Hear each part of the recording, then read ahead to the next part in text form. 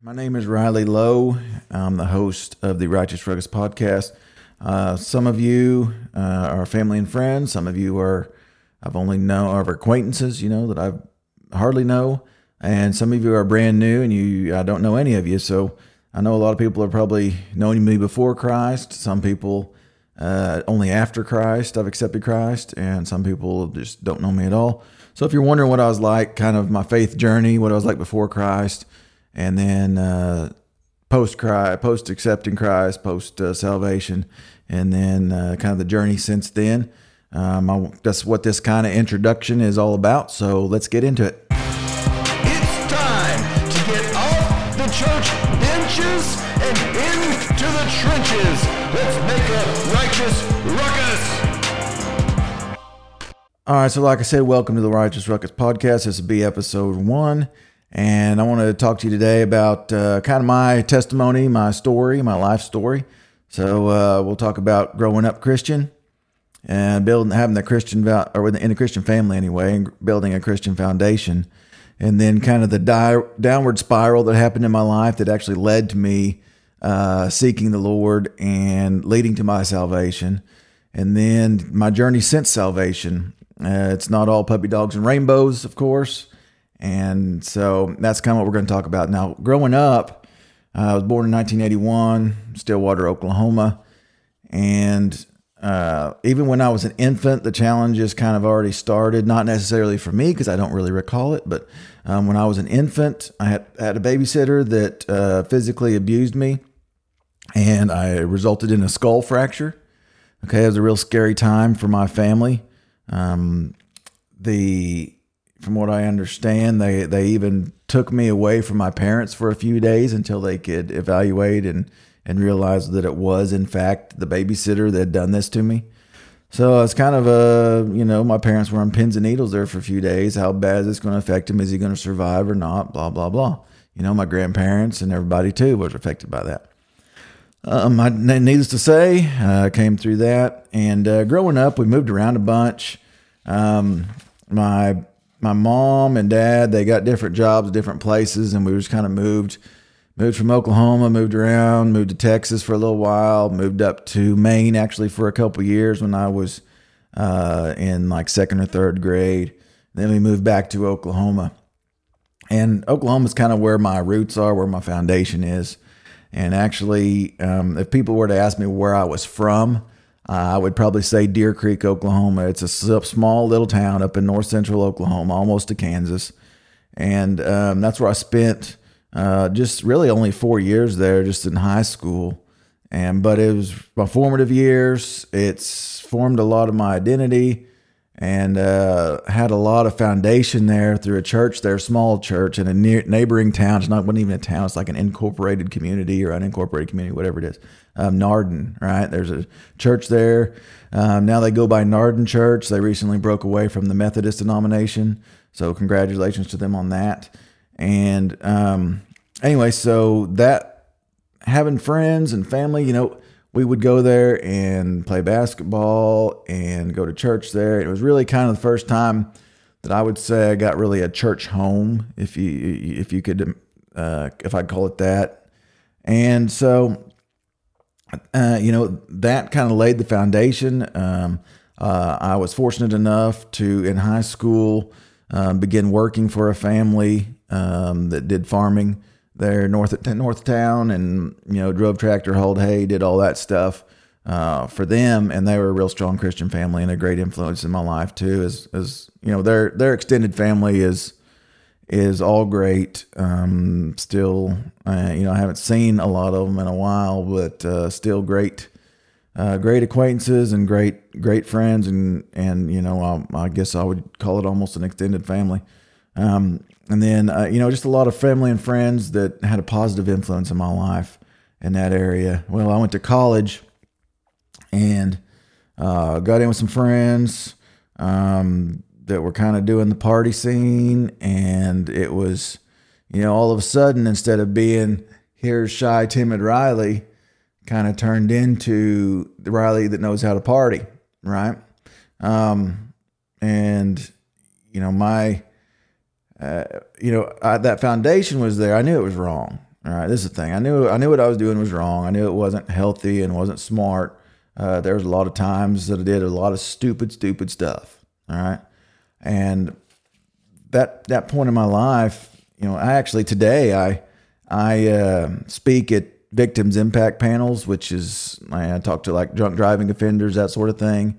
And I like to explain to them, look, there was a time in my life where I was doing stuff that could have landed me in jail. I could have done time, could have killed somebody, drinking and driving. It's not smart. Do not do it. Definitely do not condone that at all. And so, like I said, I was just, there was times that I was, one time my employer at the time, one of my bosses, they called me out because I had gone to work hungover. I had actually gone to, there was a work friend that she had invited me and a couple others to church. I actually went to her church, hungover, and I'm sure people could tell, as much as you think that people don't notice, people notice. All right. And so I remember when even when I graduated from college, I was still unsaved. And I remember a guy at work one time, a boss actually, he brought up a religious conversation, Christian topic. And I was like agreeing with him, and he goes, "Oh, are you a Christian?" And I was like, "Well, yeah, I'm a Christian." And he goes, "Oh, well, great." But he should have been able to tell before having asked that question. That's the kicker there. So I obviously wasn't a Christian, and actually, had a situation during this time. I had actually, I'd helped. I went with a church group down to Mexico. We built a house for a family on a mission trip there in a border town. There was the Christian influence was still on my life, right?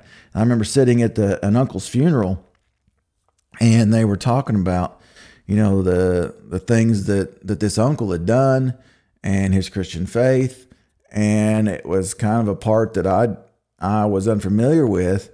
And I remember sitting there. This is the reason why if you're ever at a funeral, and a lot of funerals, people incorporate the gospel, right? This is why. For people like me, for people like you. This is why. So it can impact, who knows who it can impact. It impacted me that day. I remember sitting in that funeral and thinking, what would somebody say about me if I was the one in that casket? I would have half the room saying, Riley is a good kid. Boy, he was a good guy. Boy, he was great. And then I'd have the other half of the room saying, Riley knew how to party. Riley knew how to throw a party. Boy, he could go get the alcohol and all that. And we could have a good time, right? He knew how to have a good time in the world standards, right? So that really got me questioning myself, and it led, there's a lot of people along the way, countless people actually, positive influence, Christian influences, that led me to going, okay, what is going on with my life? What am I doing here? And I remember being at I guess you'd call it a club, one night, and I'm sitting there thinking, look at all these people. They're all dancing around, drunk, loud music. And there's maybe 200 people in this place, maybe. And this is in a town with, thousands, close to 30,000 people.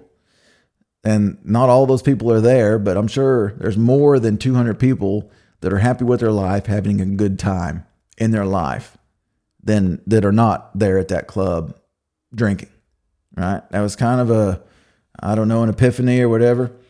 And I'm thinking, this is just, so things got to change. My life is just not where it needs to be, right? And there were just a lot of issues went on, and I could feel the Holy Spirit, tugging at me. And I remember going up to this little spot that overlooks a lake nearby, and I took my Bible out there, and I was just looking over the lake, and I was praying to God, and I was like, this is just my life I'm leading right now. Where is that heading? That's pointless. That's completely pointless. I've got to change something. So I gave my life to Christ there. I was like, Lord, come into my heart, take over my life. Let's change this thing. And, one of the telltale signs, is if you've truly been saved, is fruit, right? So what's the fruit?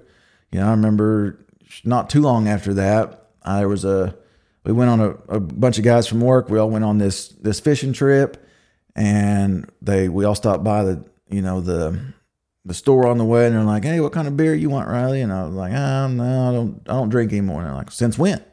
Since when?" And that was the perfect time to share the gospel, but I was too timid, too embarrassed, too whatever, too shy to do it at that time.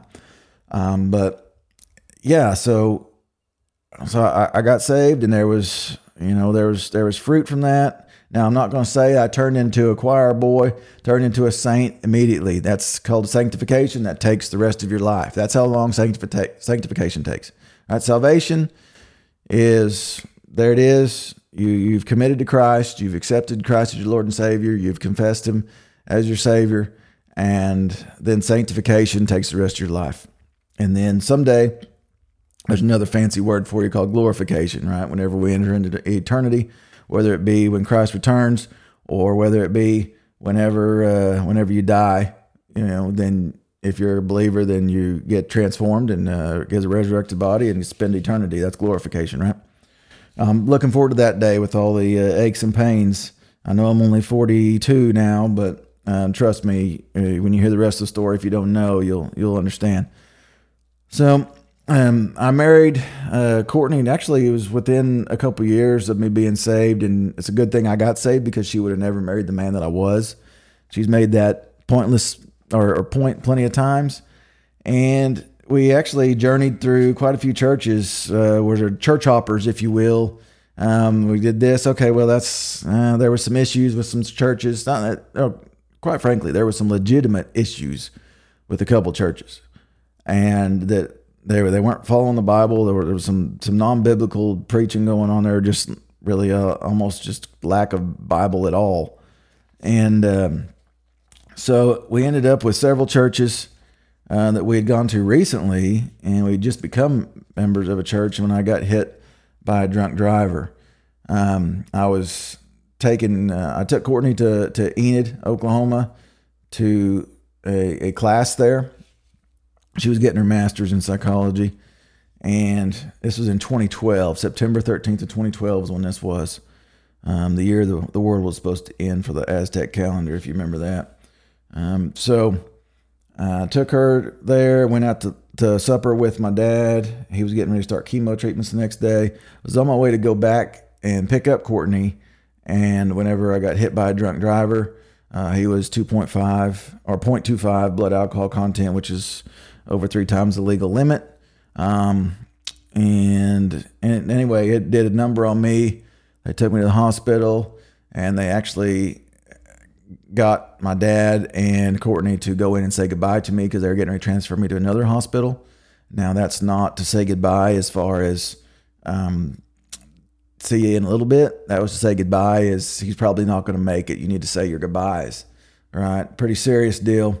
Actually, all the first responders, the police, fire, paramedics, every single one of them, all the doctors, they said you should have died. Right? You should have bled out and died. Everybody said we didn't expect to find somebody living in there. Anyway, they got me transferred over to the hospital. They got me patched up through like 10 or 11 hours worth of surgery. And let's go through a quick list. Injuries on that. My left femur was shattered, got a rod in there. My pelvis, fractured pelvis there. I had fractured vertebrae. My left elbow, my radius and ulna were shoved out the back of my elbow. The doctor said it was like putting together a bunch of gravel. They did get a bunch of hardware in there, though. My left humerus, fractured 4 ribs, a sternum fracture. Dislocated a bunch of bones in my right wrist here. I needed some pins and all that to get that fixed up. Did have I had broke my nose in 2 places, big old gash that was on my forehead there, and had a bunch of stitches. Ended up with a bunch of sinus fractures and all that stuff. Just kind of 3 out of 4 of my limbs were not functional at that point. Anyway, it took me, that was in like ICU for a few days, and ended up going to a rehabilitation center About a week later, that's kind of where my memory starts. So I was in the rehabilitation center for 28 days. And I remember when I went there, that's kind of when my continuous memory starts, is when I first got to that rehabilitation center. And even though beforehand, there's bits and pieces, I do remember some, and I've been filled in afterwards. There were so many friends and family. It was awesome deal that were there to support me and pray for me and help take care of me. But when I got to that rehabilitation center, I remember telling my wife, I said, I'm going to walk out of this place. And after 28 days of work, I actually did not walk out of that place. I was in a wheelchair for 3 months. Learned to walk again after that. Returned to work. It was about 8 months after that, after the wreck, is when I returned back to work. But anyway, through that process, man, there was just so many people. So many people came and visited me down there. And this was in Oklahoma City, is where the hospital was. It was 100 miles away from kind of where we lived at the time. And so many people come by, called my wife, just so much support. It really was amazing, the amount of support and Christian support, right? From mainly Christian friends and family, coworkers that helped support me and my family through that. It had a ripple effect. It affected tons and tons of people. And, by the grace of God, survived. And I come back, I got full function of everything. They told me I would never run again. The doctor that did my leg. He said it'll be too painful. You probably will never run again. That's very likely that you'll never run again. And then it was several years later, I was able to run a 5K in Memorial Marathon down here as a leg of a relay. So kind of proved him wrong on that. So I did wind up walking again and running again. So I proved him wrong some. Just thank God was trying to teach me patience whenever I said I'm going to walk out of that hospital, and I wasn't able to do it. So anyway, I did that. And then since, in the years after that, I've had, I don't know, like 12 surgeries. I'm still trying to add them all up. I think it's 11 or 12 that I've had. Surgery since then, deviated septum and all sorts of stuff, replacing rods, replacing this and that. Parts wear out, right? You got to go in and get them replaced, get them oiled up. But then in 2016, excuse me, our first daughter was born in September of that year. That was truly a magical time. I remember. There's times that you remember exactly how much, your emotions kind of run wild, right? I remember, salvation was really cool. I remember when I married my wife, I was a nervous wreck, as she could tell, and married her. That was a really exciting day. And then where you think, oh man, I just love this person. This is awesome. And then, there's just a different kind of love that happens whenever you hear your own child start crying, whenever they're born. Even though I do remember when we were still in the hospital, it's kind of funny. I told my wife, didn't tell her this until like 2 years later. And I was like, man, I was sat in that hospital. It was a C-section, so my wife couldn't do anything. And here I am taking care of this kid. And I was in the middle of the night, that first night, and our daughter she just kept crying. I mean, she's a baby, she's a baby. She gets hungry, get this and that. And I was like, I remember sitting there on this little fold-out cot thing they gave us in this tiny room. And I was like, man, we messed up. We messed up bad. This was a big mistake. I don't have no idea what I'm doing. I'm in way over my head. This was messed up. How do we change this? I remember that went through my head, right? I'm like, I went way past what my experience. I cannot do this, overwhelmed. But now looking back now, it's comical to think that, because we actually had 2 wonderful children now, 2 daughters, and they've been a true blessing. They really have. Now they test your patience, but they've been a blessing. And then actually just recently, this last December, after my wife harping on me for about 2 months, me being fatigued and not going, what's going on here? I ended up going to the doctor and got some blood work done just as a checkup deal. I told them, I'm getting fatigued. I don't know what's going on here. And they called me the next day and they said, dude, you're running out of blood. You got to get to the ER right now. Normal hemoglobin level is like 13. I was at a 5.8, and I actually called several different doctors, and they're like, Yeah, in my 30 years, I've seen one person that's, had lower than that, but they weren't walking or, I had all these 3 different doctors say that. And so I was like, I guess this is serious. I need to go get some blood. So I went and got a couple units of blood, spent the night in the hospital. They gave me some IV ferrous sulfate to help stimulate my blood production. And then they said, well, we got to figure out where you're leaking at. All right. They got to figure out where the leak was. They did a scope down my throat. Didn't find nothing. All looked good. And then we scheduled a scope to go the other direction a couple weeks later. And then when I actually went in for my colonoscopy, it was after that the doctor come in. He's like, hey. I said, well, how is it, doc? And he goes, well, it ain't good. And I'm like, okay, well, what's that mean? He goes, well, there's a tumor in there. We found a tumor. I said, okay, we talking benign or malignant or what are we talking? He goes, well, it's not benign. I can tell you that by looking at it. And I was like, okay. And actually found out later that he had called our primary care physician and had told him, look, Riley's got cancer, got colon cancer, and this just by the looks of it, it does not look good. In his experience, right? And he was an experienced doctor. He said, it does not look good. He said, I'm guessing stage 4, it's probably spread. And he had told me, he said, look, you got a tough road ahead of you. You got a real tough road. And he had told me, he said, look, I've done 2 procedures on you. You've prayed for me and my crew before each procedure, so I know you're a man of faith. And he said, and you've got a positive attitude, so you're miles ahead of most people on this deal. He's like, you're going to get through it, but it's just not going to be easy. Anyway, so I wound up getting a CT scan for the surgeon, and the CT scan showed that it was in my colon, and the tumor was, and then it had probably affected a couple of lymph nodes in the area too. And so the doctor, he said, that's a couple lymph nodes I'm going to go ahead and pull out anyway, so no big deal. Anyway, so then I got my surgery done. I went in there, they cut out the tumor and, some more of my large intestine. And then recovering after that, they sent all that stuff off. They did robotic surgery, which is really cool. If you want to pull up pictures of that, it's kind of neat. It's the guys over there playing video games. I actually asked him when I woke up in recovery. He says, how you doing? I said, well, I don't know. Did you get the high score? I want you to get the high score. And he said, oh man, everything went perfect on that deal. So I sent everything off and actually come back. The pathology, they said, look, there's no cancer in those lymph nodes that should have been there.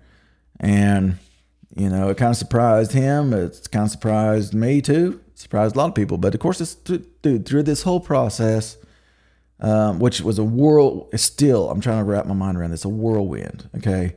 So within about a month's time, I went from that we found cancer. This does not look good. Not look good at all. To now they said, all right, we cut it all out, got it all, no cancer outside of your tumor. So you're good. And I was like, it's just nuts. But I had so many people helping out, praying. People literally, I heard from people, third person, but I've heard they've had people praying literally around the world. People that I know that have gone on mission trips and have connections in different parts of the world. There's been literally people around the world that have prayed for this situation. And, normally I'm kind of a modest guy. I'm kind of like, I can handle this. We'll get through it. But in this situation, it was super scary, kind of like the wreck situation. Sure. We'll welcome prayers and help whatever we can do or whatever we can get, And so it was just it was a crazy deal. And so then I met with an oncologist here last week, and I was convinced, right? I was convinced. I went to that meeting thinking this guy is going to push chemo on me. He's going to do it. I know he's going to do it. The surgeon had actually said he's probably going to want to do some chemo on you to keep this from coming back due to the type of cancer it was. And I was like, I would actually joked with several people that, man, I hope I don't have to do chemo because I don't know what I'd look like if I didn't have any hair. Right? If you're watching the video version of this, you can see that I clearly do not have any hair. I gave up the fight a couple years ago, and I shaved my head bald because most of it was like that anyway. So I went ahead and caved and shaved it bald. So anyway, so I went into there and I was in a bad mood. I was thinking, this guy is going to push this on me. I know he is. And I remember sitting in there waiting on this doctor. It took him forever too to get back there. I went from the main waiting room to the little waiting room, in the little doctor's office. And I was like, this is not good. I know what this guy's going to do. And so I remember waiting in the little room going, Lord, just give me grace with this guy. Whatever happens. It's in your control. Get me in a better mood. I don't like being mad. I don't like being in a bad mood, but just get me in a better mood. And the doctor actually come in and he goes, I don't think you need chemo. And I was like, are you serious? This is an oncologist, a guy that makes money off giving chemo to people. Other things too. I'm not trying to vilify the practice or anything, but he makes his bones off of that a lot of times. And I was like, really? And he goes, yeah. He said, I ran all these numbers through this fancy deal, and if we gave you a chemo, it's not going to increase the chances of you keeping cancer away for the next 3 years or 5 years. It's going to be the same result either way. You got like a 95% chance of staying cancer-free within the next 3 years and a 93% chance of staying cancer-free within the next 5 years. So, great. I was like, that's awesome. Hallelujah. It was awesome news. So didn't have to go through all that. Maybe sometime in the future where they find something, I will, whatever. But this whole cancer thing has been nothing but answered prayers. And even though during my wreck deal, all right, I know because of some of the things that led to my salvation, even if I would have died in that wreck, God could have used that to bring somebody else to the Lord, right? For the glory of God. God could have used that wreck for the glory of God, for his own glory. God could have used this cancer. They said, if they would have said it's really bad, you got a month to live. And then I died a month later. Well, God can use that to further his kingdom. All right. That's the thing. And that's the great thing about being a Christian, really, is let's say I do die. I'm going to die someday, right? Unless barring the Lord's return between now and then, I'm going to die sometime. And that's probably the best thing that could ever happen, honestly, because you enter into eternity to be absent from the body, to be present with the Lord, and get, like I said earlier, I'm looking forward to that resurrected body where all the aches and pains of weather changes and waking up in the morning and all that stuff and all that, everything just gets gone, and get to be reside in the glory of God there. And I'm looking forward to that. And something, kind of that with this whole suffering thing. Here's the thing. I kind of joked to my wife whenever I found out I had cancer. I was like, I thought the wreck testimony was good, man. Why was that not sufficient?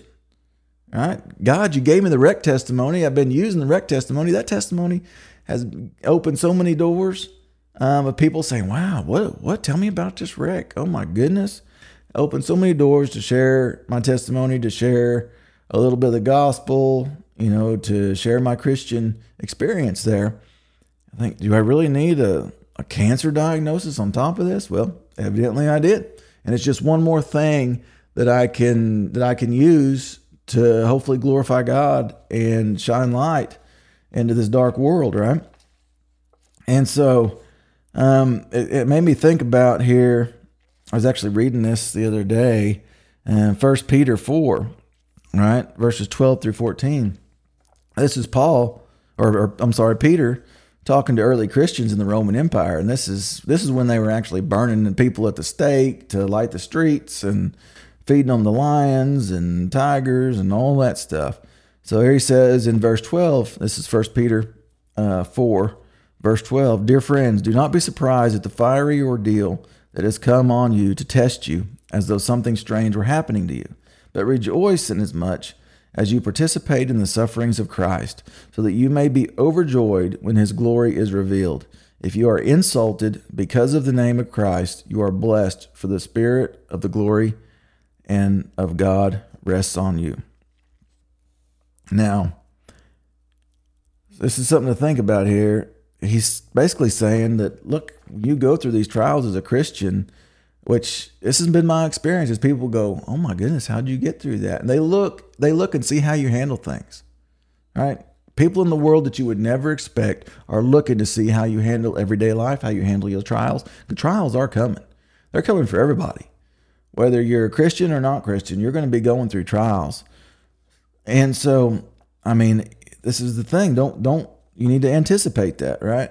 And if you're participating in the sufferings of Christ, so that you may be overjoyed when his glory is revealed, right?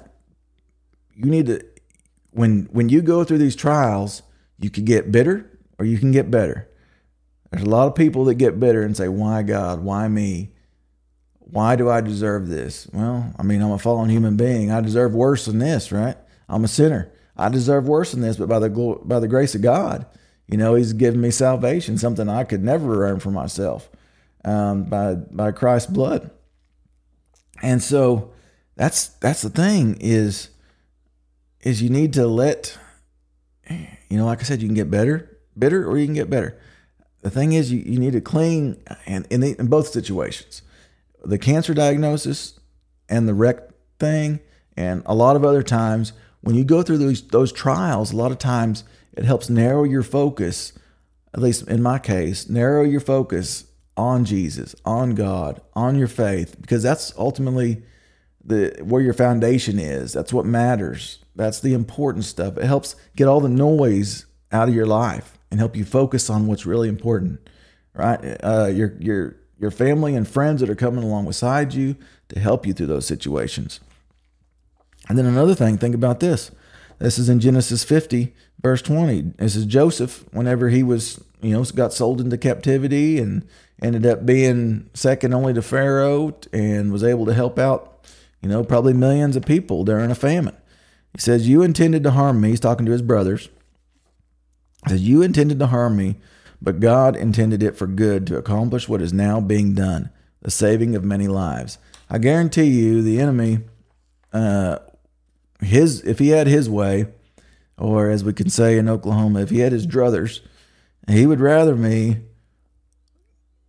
get through that wreck and become, whether it be become addicted to pain pills, whether it become depressed, whether it become down, or turn your back and just hate God and hate life and oh my goodness, and why did this have to happen to me, and just cling on to that bitterness.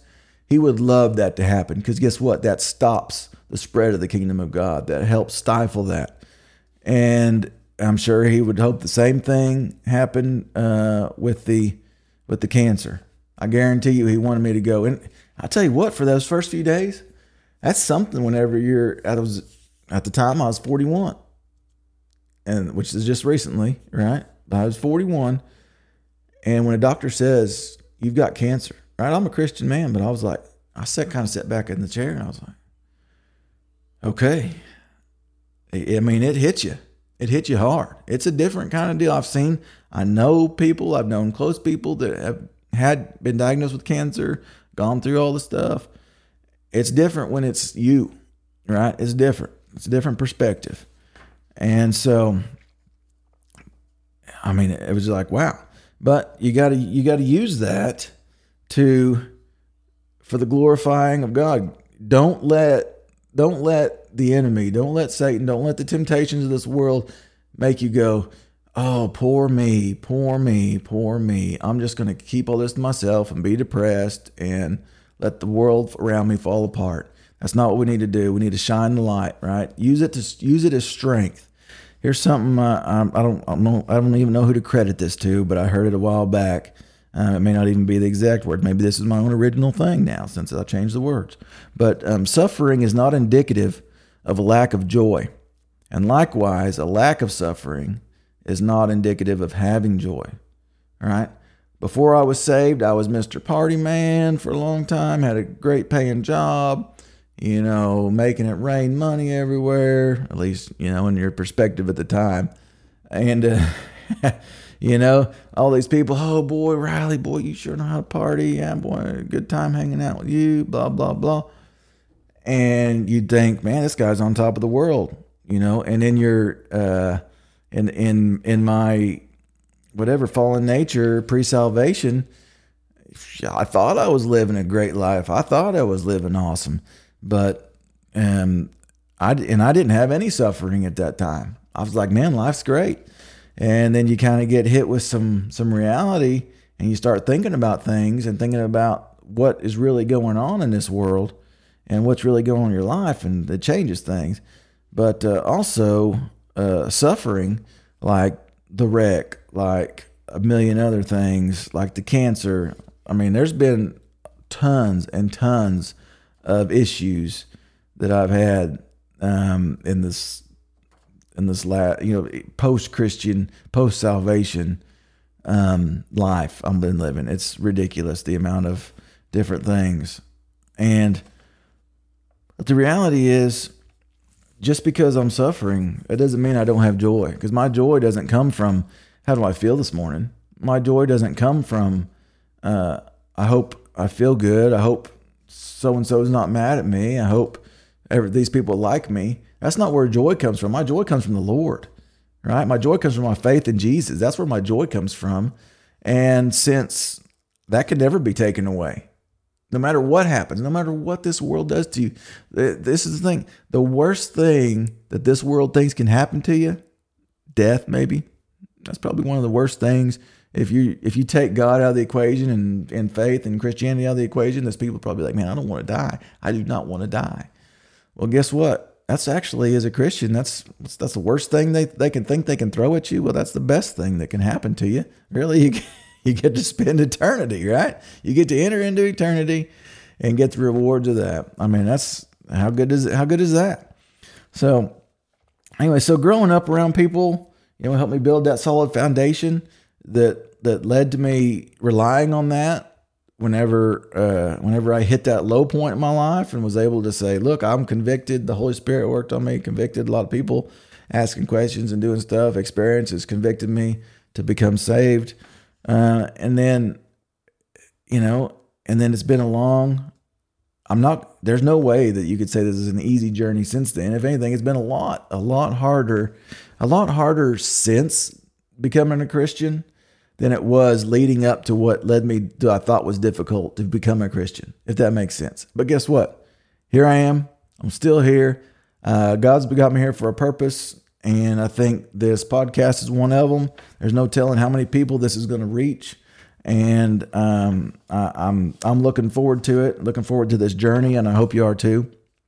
So one thing you guys can do, this is just my testimony, right? In next episodes, I'm going to kind of get into some meat and potatoes of things, different issues. My plan is to help encourage you as a Christian and help strengthen your Christian walk, and share experiences, and hopefully be able to bring on some guests that can share their experiences with us as well, to help strengthen me and strengthen you guys.